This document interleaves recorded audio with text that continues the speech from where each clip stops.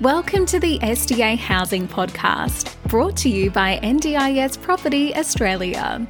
Before starting this episode, we need to provide a general disclaimer. Information contained in this podcast is general in nature only. It does not take into account the objectives, financial situation, or needs of any particular person. You need to consider your financial situation and needs before making any decisions based on the information in this podcast. And you should consider seeking independent and professional advice for your personal circumstances. All right, let's begin.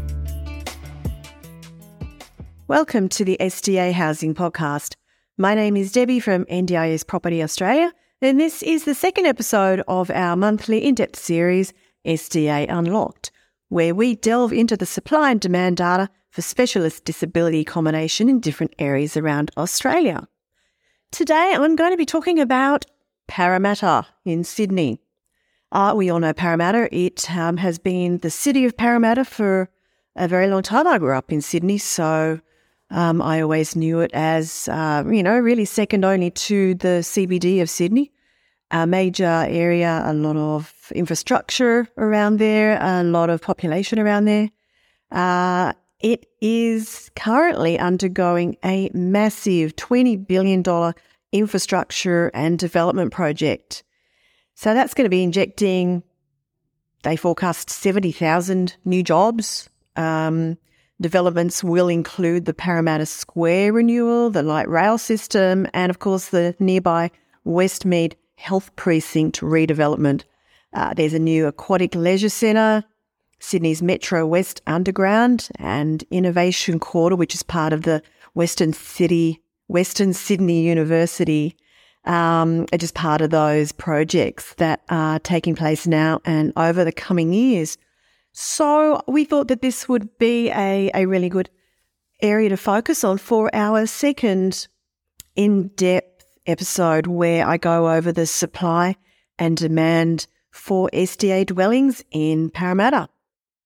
So I will start with the demand.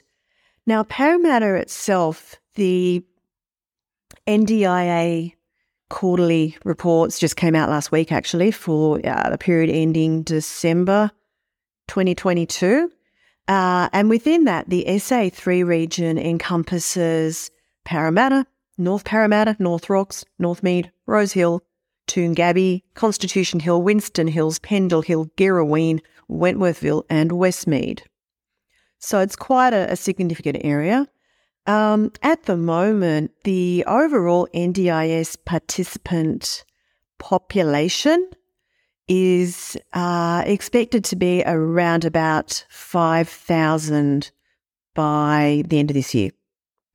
Now, going back to our 6% of all NDIS participants potentially being eligible for SDA funding, we're looking at potentially 300 or 310 SDA-funded participants in the Parramatta area. Currently, there are 153, so about half that number. Of those 153, 113 are living in a SDA dwelling. 29 are living in an SDA dwelling, but they're seeking an alternative. 11 participants are not currently in any form of SDA and they are seeking a dwelling. So that's only 40 participants currently seeking a dwelling. And that's broken down into the majority being improved livability, 17, 10 are high physical support, just 1 looking for a robust home, and 7 fully accessible, as a few that we don't know what they're looking for. Now, of that demand, what we do know is that a lot of these people are going to be living in existing old-style group homes, the old-style disability institutional housing. When we actually break it down to the number of places that are currently available for those SDA participants to live in, 96 places are in group homes. So if we've got 100 and Total of 113 plus 29, 142 are living in a home. That means that 2/3 of them, roughly, are probably in the old style and potentially are going to be looking to move into a new build dwelling in the future. What is this telling us? That there are a lot of participants in the area, not many looking, and we know there's also quite a bit of supply, particularly in terms of places available. However, it is really 50% new build, 50% in existing SDAs. So I'll come back to the actual numbers of what we're potentially looking at moving forward for demand. But talk now about the supply. We've got a total number of enrolled dwellings in the Parramatta SA3 area, 66. 33 are existing, 33 are new build. Of those new builds, we have majority high physical support and some are improved livability. And the basic are obviously don't fall into that category. They, as I said, are the older style. They are attracting SDA funding at the basic level, which is a much lower income. And those residents will most likely move into or wish to move into a more suitable new build dwelling down the track. So out of that supply, we know that there are 158 places available for residents. And that's spread over the 1 resident, 2 resident, 3 resident, 4, 5 and 6+ resident homes. So 158 places, 153 SDA funded participants. So this might appear to indicate that we do actually have an oversupply of SDA dwellings in Parramatta. But as I just said before, 96 of those places are in those group homes, those basic existing category.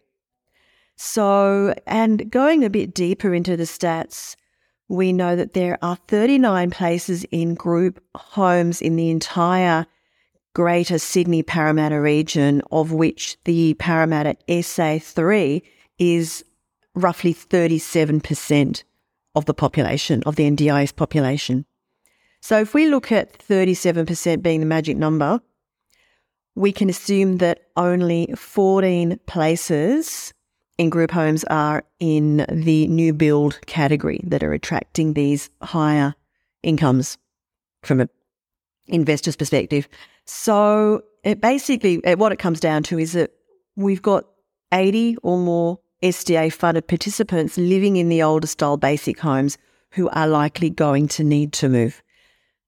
So we currently got 40 people looking and a potential another 80. So we could say we've got about 120 people that are going to need a new build home in the future.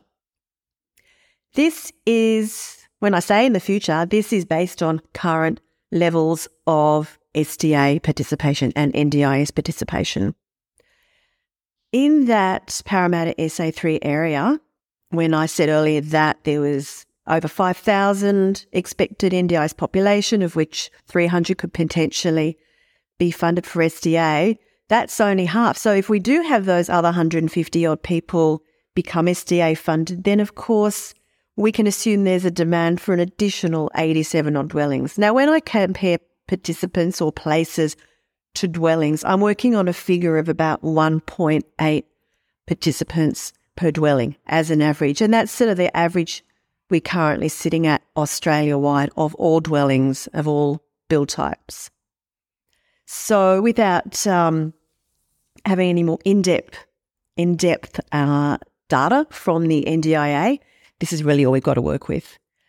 Now, again, going forward, if we look at the 10-year forecast, the NDIA has stated there are going to be possibly 1 million NDIS participants by 2032.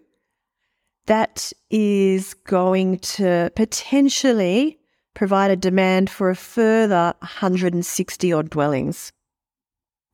So 87 and 160, we're looking at another 240, 250 dwellings in the Parramatta SA3 area being required over the coming years. So that says to me there is a pretty good demand there.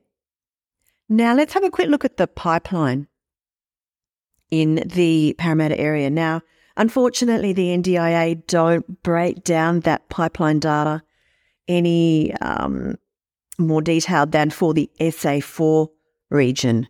This is the statistical area regions that the Australian Bureau of Statistics work on. So that SA4 region, it's called Sydney Parramatta, that actually accounts for the SA3 areas of Auburn, Carlingford, Guildford, Merrylands and Parramatta. As I mentioned just a bit before, 37% of the NDI's population of that greater area live in Parramatta. So we can kind of make assumptions based on that 37% of what our pipeline data is. But in the greater area, we're looking at 124 pipeline dwellings. The majority are high physical support. The majority are also apartments. Broken down into pipeline places based on that 1.8 conversion factor. You've got 170 places, 134 of those are in high physical support, and you've got 121 units in the pipeline for places in units. So there is quite a bit going on there. 240 potentially required dwellings over the next 10 years, 124 dwellings in the pipeline. We could say we could still safely add another 50 to 100 dwellings in that Parramatta area. So we see that as good potential, even though the current NDI stats don't look so favourable for Parramatta. It does look like at first glance that there is a bit of an oversupply happening, but you do need to really take a longer term view of this and look ahead to see what is happening in the area. There is so much going into development in Parramatta. There is going to be a lot more funded participants in the future there. So if you are looking at doing an investment in an SDA dwelling in that Parramatta area, then at this point in time, I would say it's a pretty good location. Your demand is there. Of course, if you do want to find out more information on that, there are places you can go to, people you can speak to, being the providers, the care providers, the SDA providers, who, especially those working in the area, who are going to be able to give you more of a on-the-spot feel for what they see is the future demand. They have the actual clients who are going to be looking at these dwellings as their forever homes.